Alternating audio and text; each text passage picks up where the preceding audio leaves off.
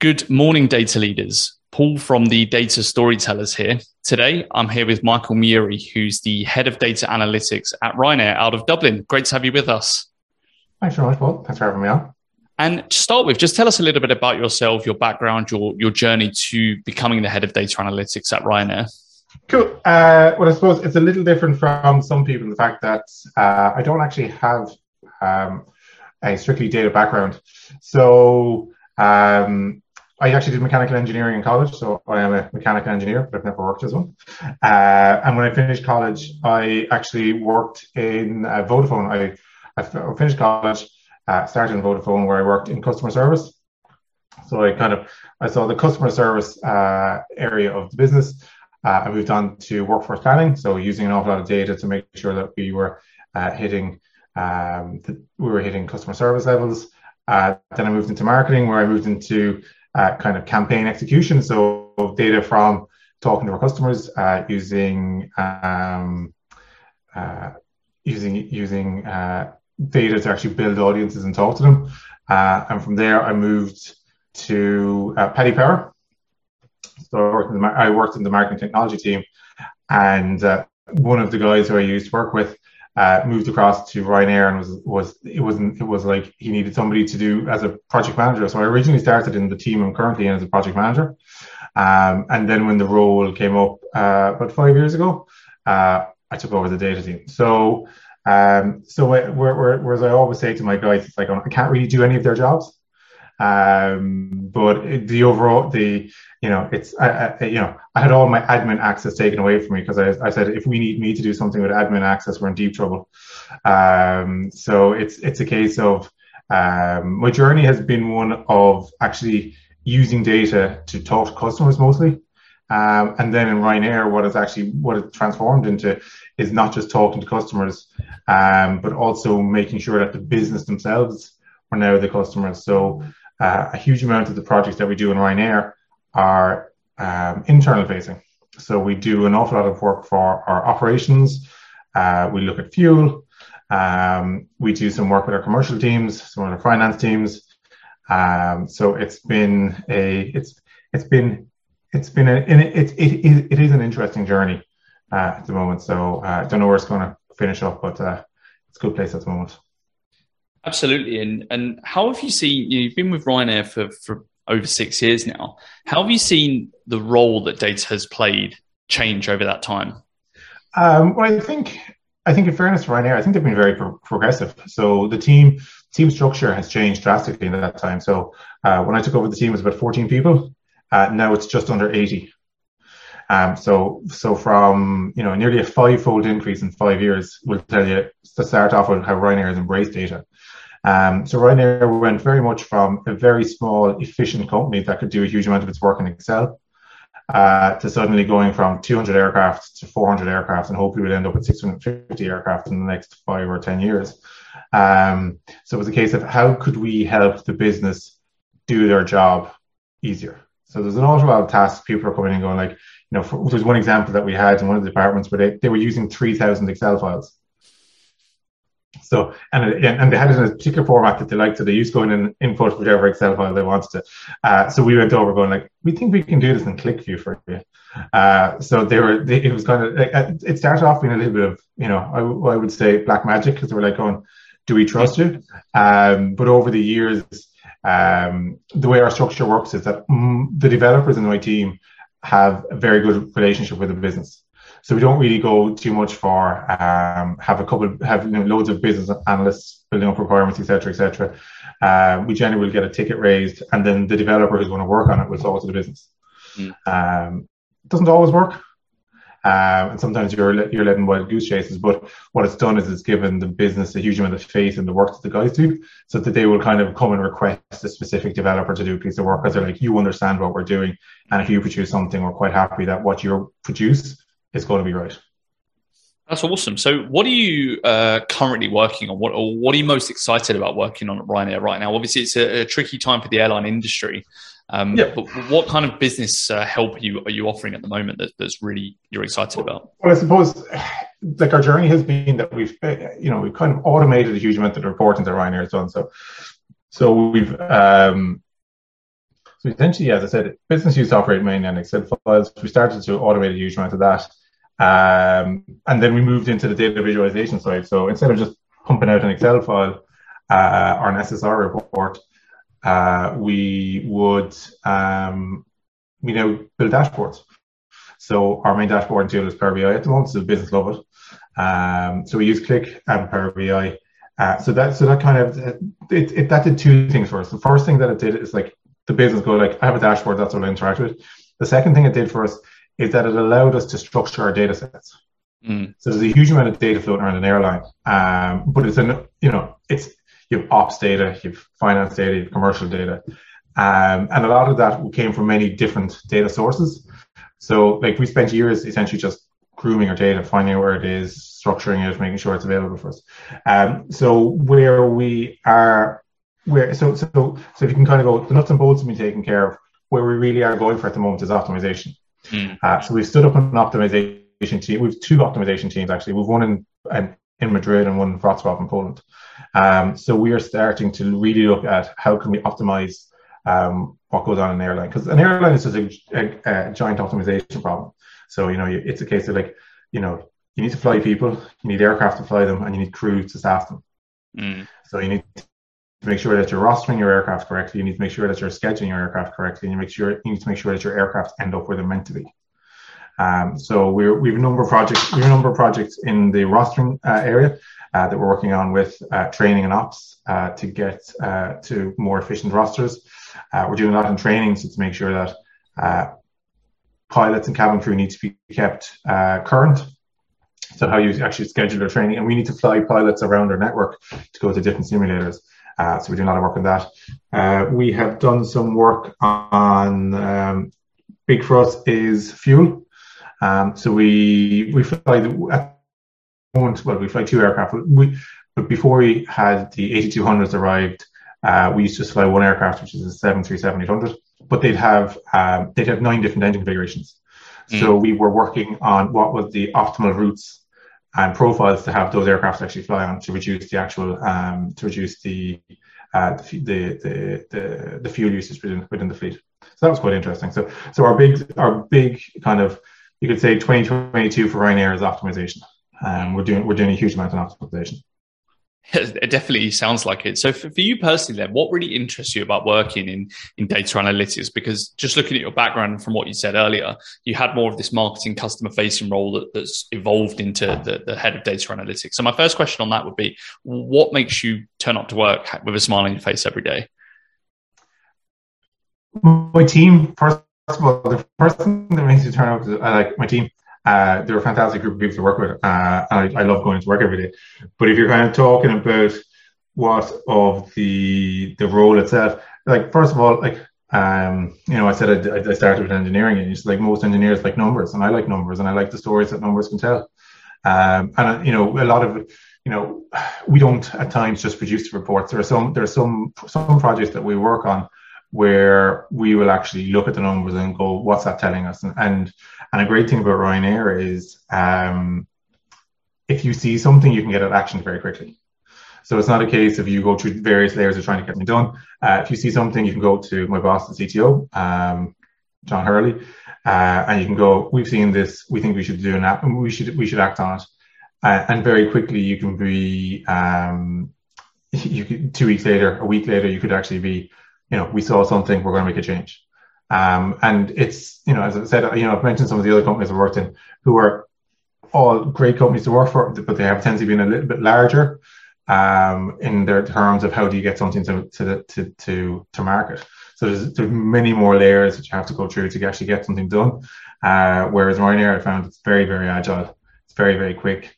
And the other part is I'm a bit of the phrase that it uses an aerosexual. I quite like airplanes. So I work in an industry that I really, really like. And so the numbers that we get out of it, I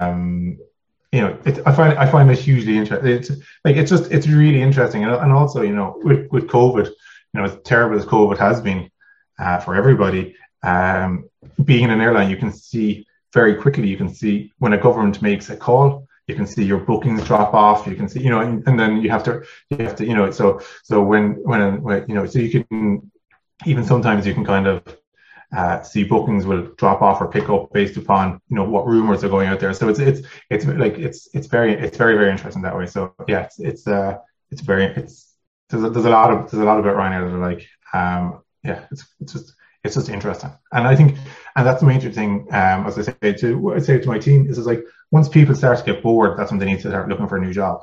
And the stuff is always interesting. It's always changing. And there's always kind of new projects that are coming along. So it's just very, very interesting and dynamic. Absolutely. And I really want to talk about this small team, big team, because it sounds like you've had your foot in both camps. How do you see data analytics today, from a wider perspective? Do you think that there's more to be done? Do you think there's a particular challenge or opportunity for big companies in this kind of stuff? I suppose the small team, big team, I suppose, like,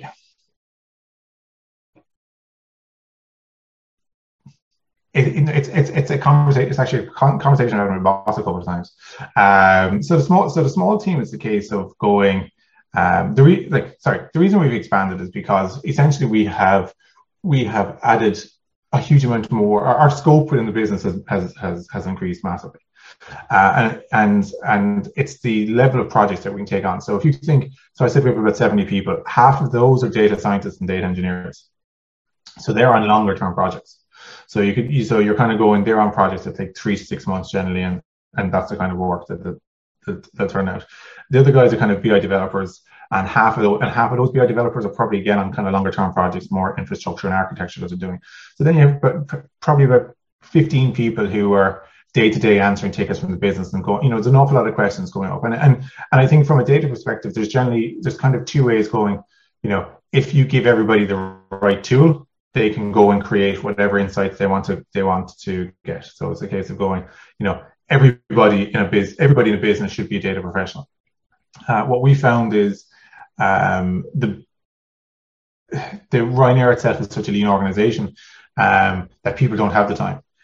So an awful lot of the time that we spent, which is structuring the data, being able to do the reports, the business units themselves are leaner because they're kind of going, that reporting functionality, etc., and they need to know something tomorrow. They can just ask us to kind of go, what's that answer? So like a large team, it has its pluses and minuses. It is at times difficult to manage people's expectations because you have a whole range of skill sets and experiences. So we have graduates, we have juniors, we've very, very senior, we have people with 20 years experience, we have people with 2 months experience. And so everybody's expectations are different. And with us being such a large team, we also have many nationalities. So we're based in 3 different, so we only have 14 people in Dublin and the rest are split evenly pretty much between Poland and Madrid. So then there's a cultural thing going, how do you kind of keep that bit going? So as your team expands, there's various different, that can be an interesting topic at times. The other part as well for Ryanair is we generally don't do anything with consultancies, so we generally do all the work in-house ourselves.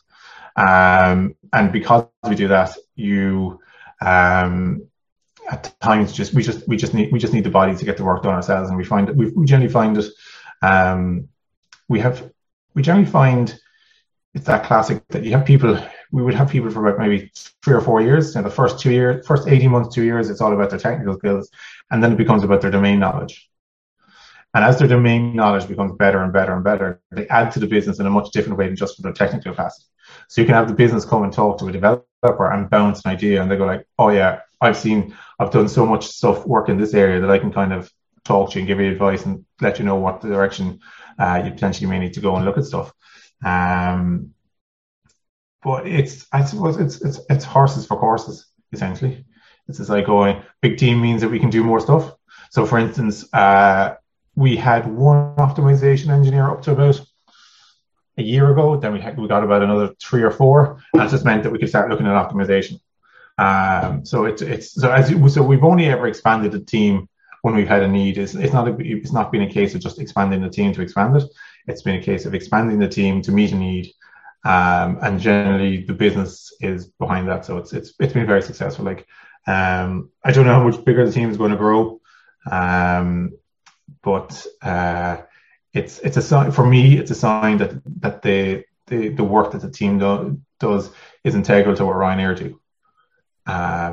And it's relied upon, and the business is happy to have that overhead of a large data team to make sure that they get what they need.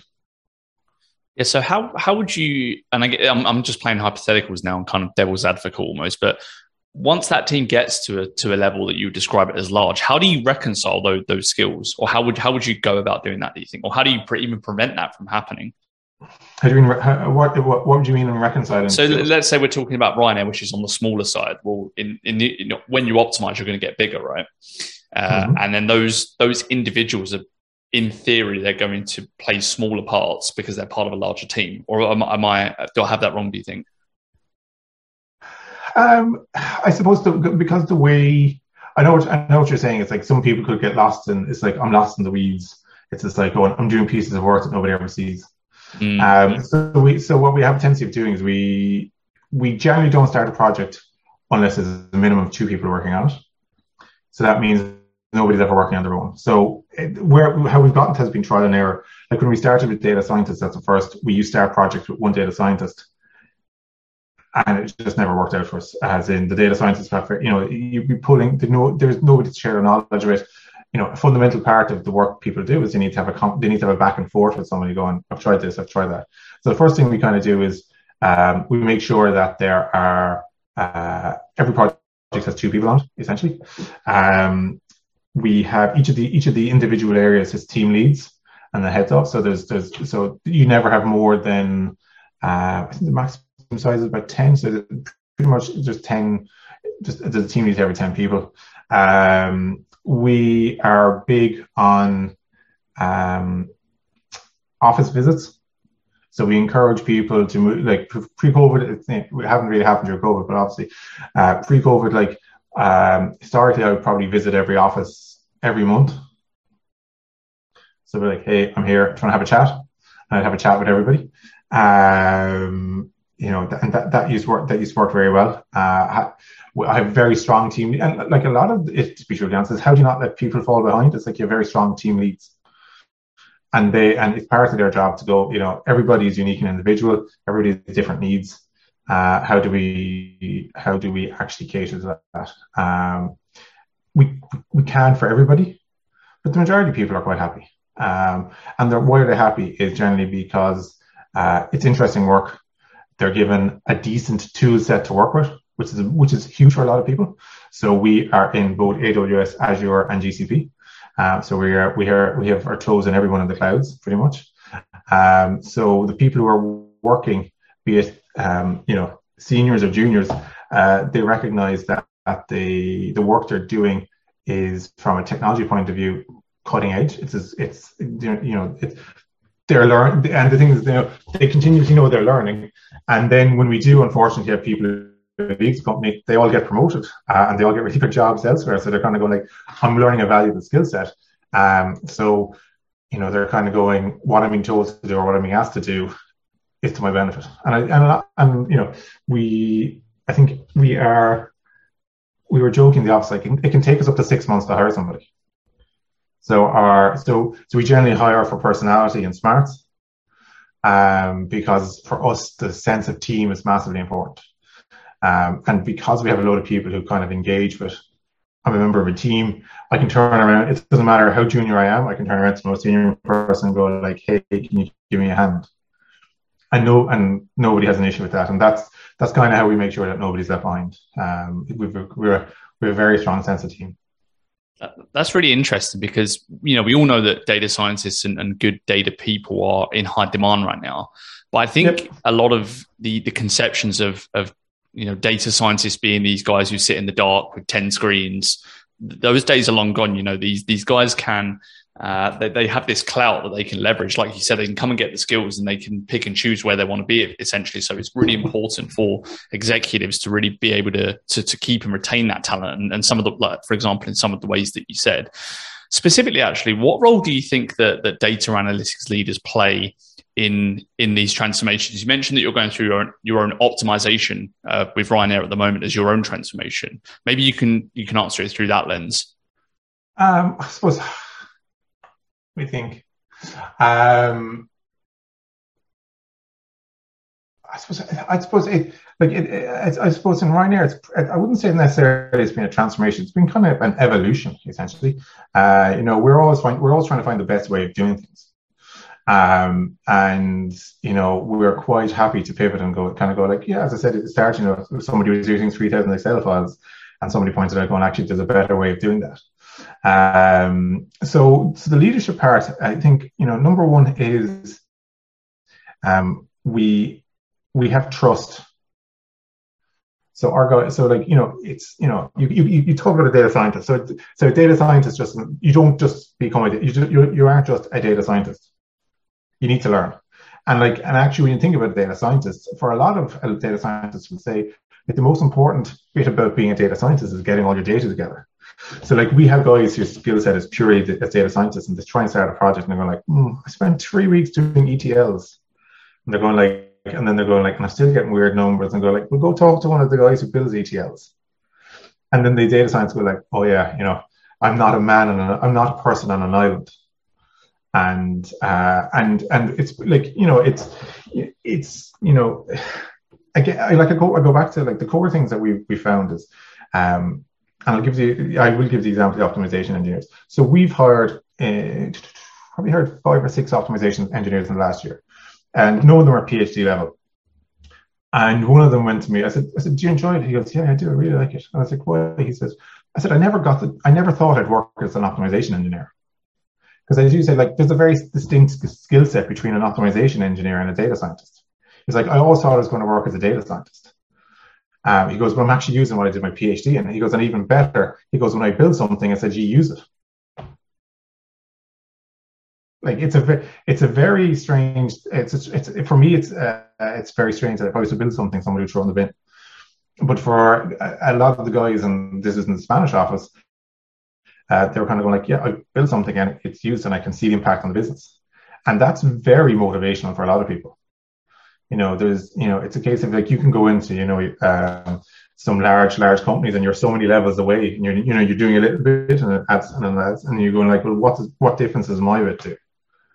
Whereas you will have, we have data scientists, and they're going like, yeah, my project, I talk to the business regularly, I get the feedback from the business regularly, and I see it in use. And it's a very powerful tool. And generally, like, we have an okay churn rate. But yeah, like, it's a dog eat dog world at the moment. Like, salaries are going through the roof, in all markets. And we try and make sure that we meet most people's, like, as I said, great sense of team, nice place to work, decent salaries, and they're using a tool set that is keeping them at the top of the market. So if they do go looking someplace else, and when we lose people, it's a sad day, but life goes on, and if somebody's moving on to a better job, we're always very happy with them. And yeah, I think people see that kind of going like, there's no kind of like, I can't believe people are leaving. It's just the way of the world. And as long as we keep building a team, and having work that's interesting and have trust in the business, it keeps most people, they're 3 or 4 years, 5 years. It keeps most people interested. And this is interesting as well, because obviously you're now probably hiring people through the lens of your current, as you said, evolution. So what are the qualities of leaders that you look for in these people that you're hiring? Curiosity. We, as I said earlier, we have a tendency of interviewing for, personality, and smarts. But we like to hire, a team is many constituent of different parts. So not everybody we hire wants to do the same thing. So an awful lot of developers are quite happy just to be given a task, and on I go with the task. But we try and mix that with trying to get people to go like, well, do you want to take ownership of stuff? And then guys will kind of go, as they get a bit more experience in their roles, to go like, yeah, I'll take a bit more ownership of what's going on. And then, as you go up, it's trying to get people to, you identify your key performers and kind of go like, well, do you want to start, looking after more complex problems? Do you want to start managing teams? And that's kind of how we, it's kind of, actually I was having a conversation today with the team to go like, it's the end of year reviews now starting. So part of the end of year review is like, you tell me what you want to do. Because everybody has different goals. Everybody has different things. It's possible to be, an individual contributor. And, we try and make that happen for a lot of people. But we also, the people who want to be leaders and who want to move forward, we'll sit down and kind of coach them and go, everybody needs to find their leadership style to start off with. It's like what works for one person doesn't necessarily work for everybody. But we would do a bit of coaching with that to kind of going like, I do stuff in a specific way and I will go like, this works for me because of who I am. It may not work for you. And it's just like going, when, we give feedback to people going like, there's a lot of back and forth to go like, try this, try that. Like I'd have the kind of same feedback from my boss. Like you go like, you could do that, but you could do that a little bit better. So it's like, it's a continuous conversation going on within the team all the time. So, and it's back to that sense of team. It's like people feel like, yeah, when I say something, I'm heard. And I think a big part of being a leader is hearing people, because if you can't just continuously being, giving it waffle, you need to actually listen to what people are saying, because it's how we change what we do as a team. As I said earlier, we know projects generally have, they have two people working on them. That was some feedback from the data scientists when they were kind of going, just one person on a project doesn't make any sense. It's just like, when you're asking me for updates, you're asking me where this is, where that is. And I'm always going, I'm running into problems, etc. Because I'm running into problems because I'm on my own. And if I get stuck, who do I find, etc. So, and the team itself, how we built and what types of people we've hired, a lot of it has been through internal feedback. Guys go, this doesn't work, this does work. How can we make stuff better? Yeah. And more for you personally, as the head of the data analytics function and communicating that to the rest of the business, how important do you think are the soft skills side of things in terms of, in general, the ability to build these relationships with non-data leaders in the organization?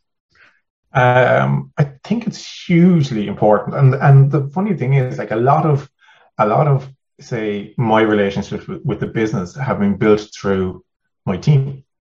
So you will have a different department and they'll have raised a ticket, and one of my guys will have gone and answered the ticket and produced something that the business is really, really happy about. And then I'll bump into somebody else's manager and they go like, oh, such and such designed the report, we're really happy with it. So then the kind of conversation will be like, well, what else can we do for you? So it's, so the soft skills, I suppose, the soft skills are,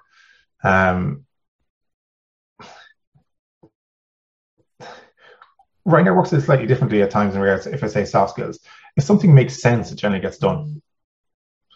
Do you know what I mean? Like, I know that's a bit weird. Like it's been really important to take the business on a journey and to go, we're not full of BS. It's just like, when we come in and do something, it makes sense. We're not trying to, we're not just doing a research. We're not, and I think a lot of things people fear with data scientists, that it's just going to be kind of an academic exercise. It's like, when we do something, we kind of, I will always say to the guys, like, do the simplest first. You need to do something that the business understands. So that builds trust. And like, I think that's the key thing that we have with the business and the soft skill is trust. So it's this open communication that they can go, data science sometimes is, I use this algorithm. It does A, B, and C, and it's just a bit of a black box. So you just need to trust the results. So we have a tendency of, one of my BI devs would say, he goes, most data science projects can start with a couple of case statements. If this, then that. And by walking through that process with the business, they kind of go like, okay, I understand what you're doing. And once they understand, they kind of go, I get on board and I can see the results. And it's that kind of openness to and allow them to challenge us. Because sometimes we build something, they go like, that doesn't make any sense. But they won't be going, but that's not because you don't understand this, that's because you've taken a different interpretation of what you're doing. So, and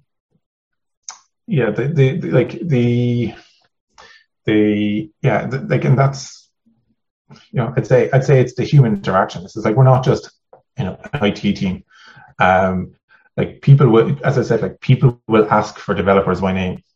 They'll go, "Can I have such and such?" Like, yeah, they'll do some, it's, and that's kind of been where the soft skills have come. It's just like by getting the team to buy into what we're doing as a team, and they're kind of the salesman for the team when they're talking to the business, and that's kind of that's kind of what has actually done for us. I think that's.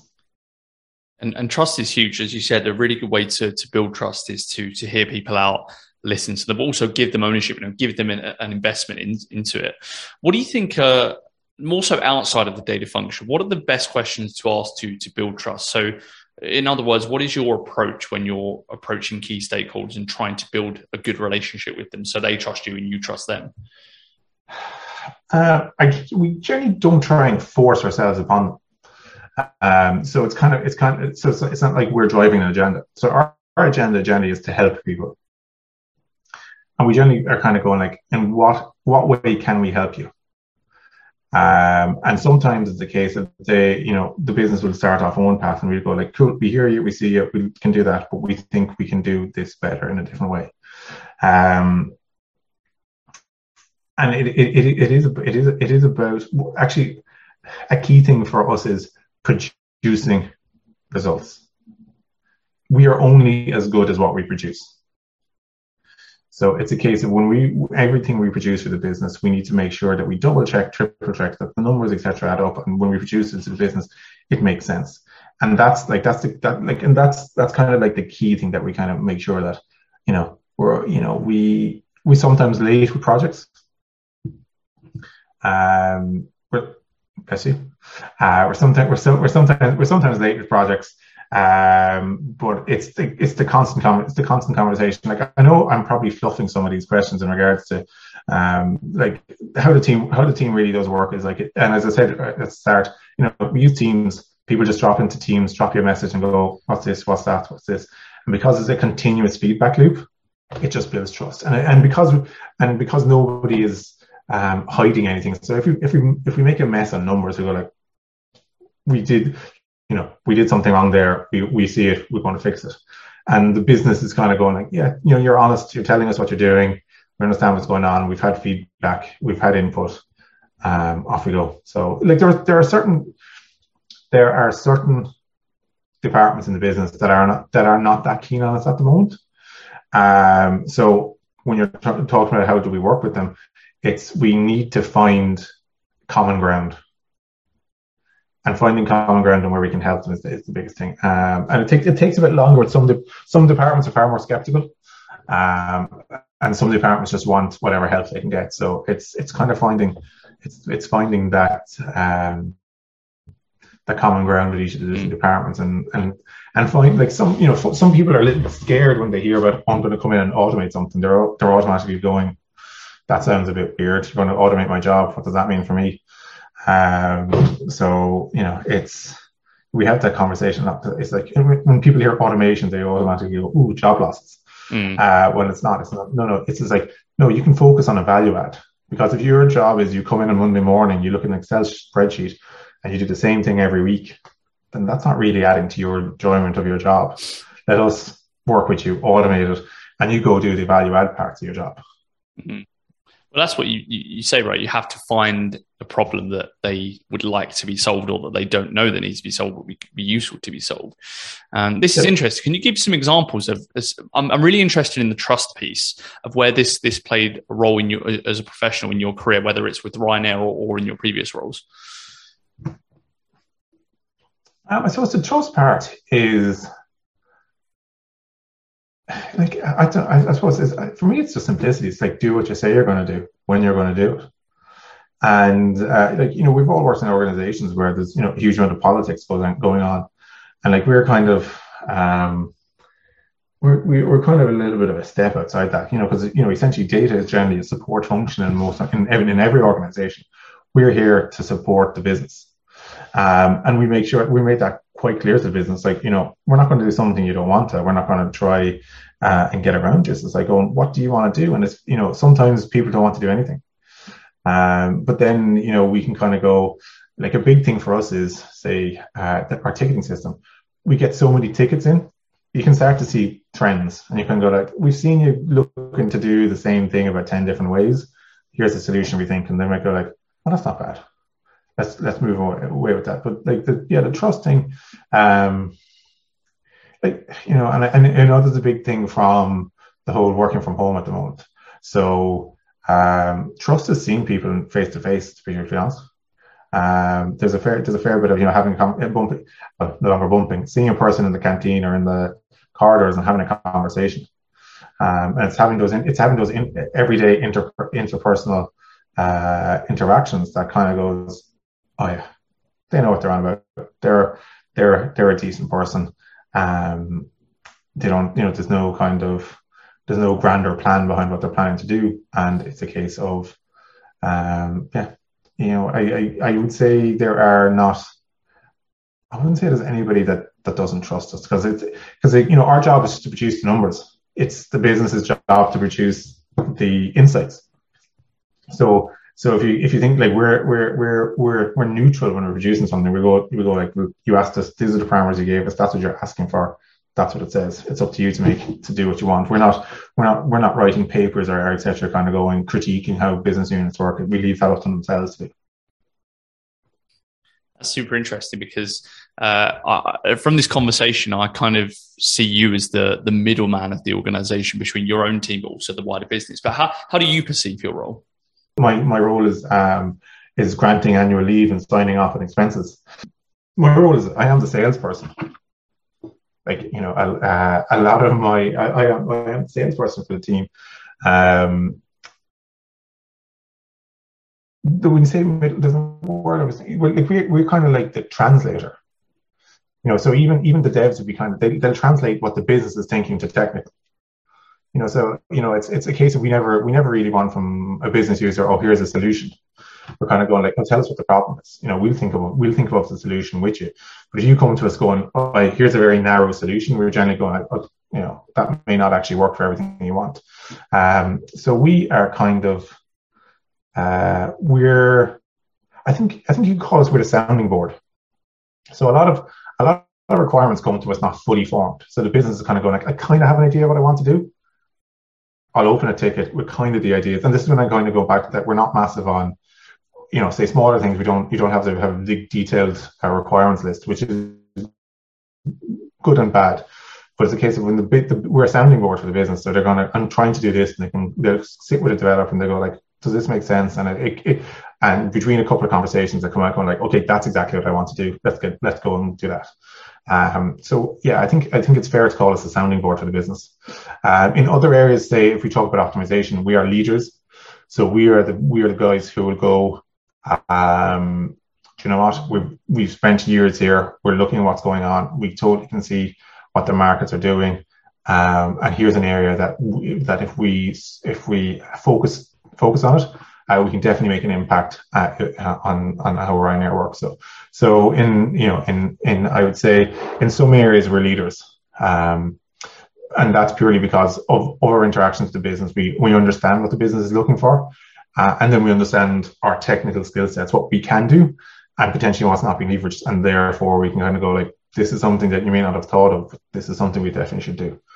And then in Ryanair, it works very quickly. You write a memo, a page, explaining why you want to do it, what's the benefits of it, and then somebody goes like, sounds like a good idea. Let's see what we can get out of that as a POC. You make a very difficult job sound very easy. I don't think there are very many jobs that are difficult. Like I think you make life as difficult as you want it. So how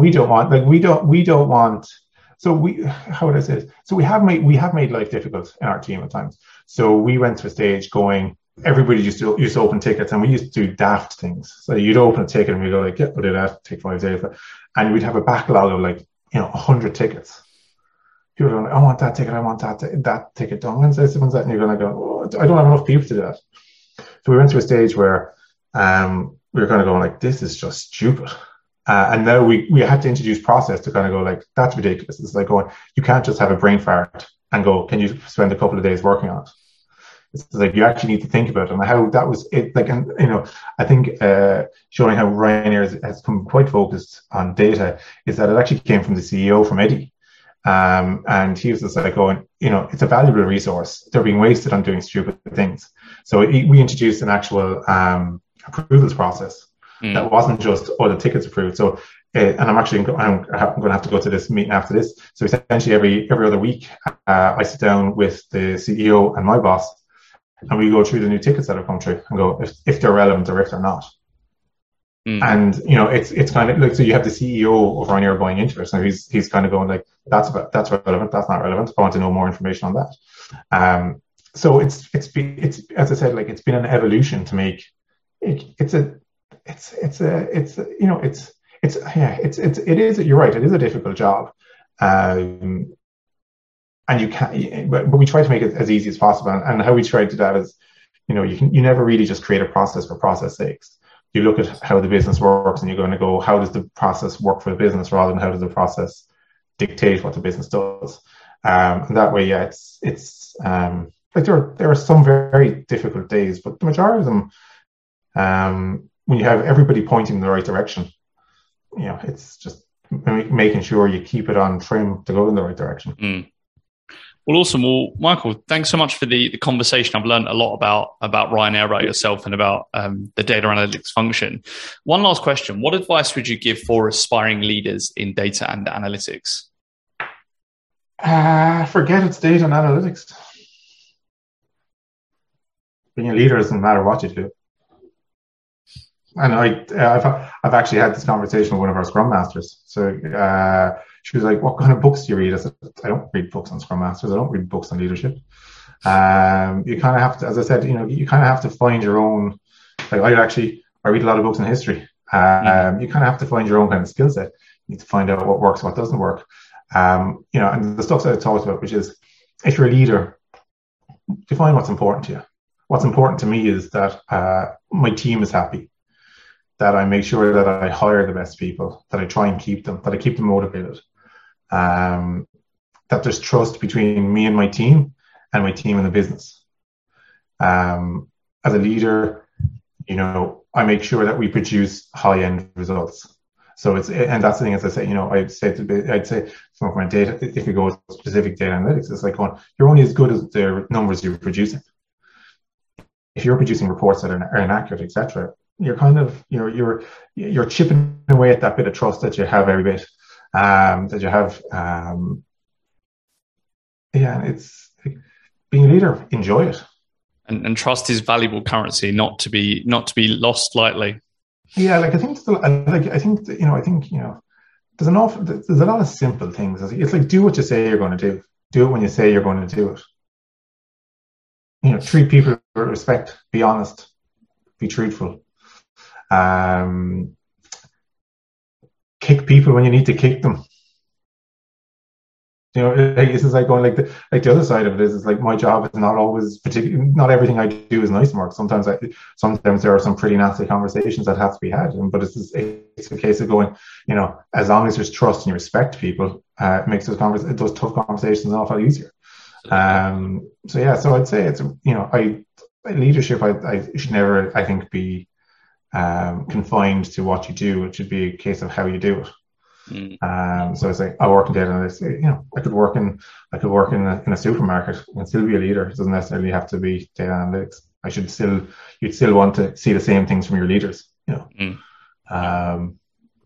have a joke or two. We use humor a huge amount on my team, I have to say. Unfortunately, because there are not a massive amount of native English speakers, a lot of my jokes get lost. But I'm working on that. A lot of my jokes, I have to explain them, and then they lose a lot of their punch. Amazing. Well, Michael, again, great to have you on the show, and we hope to have you on again soon. Thank you very much. Thank you for your time, Paul.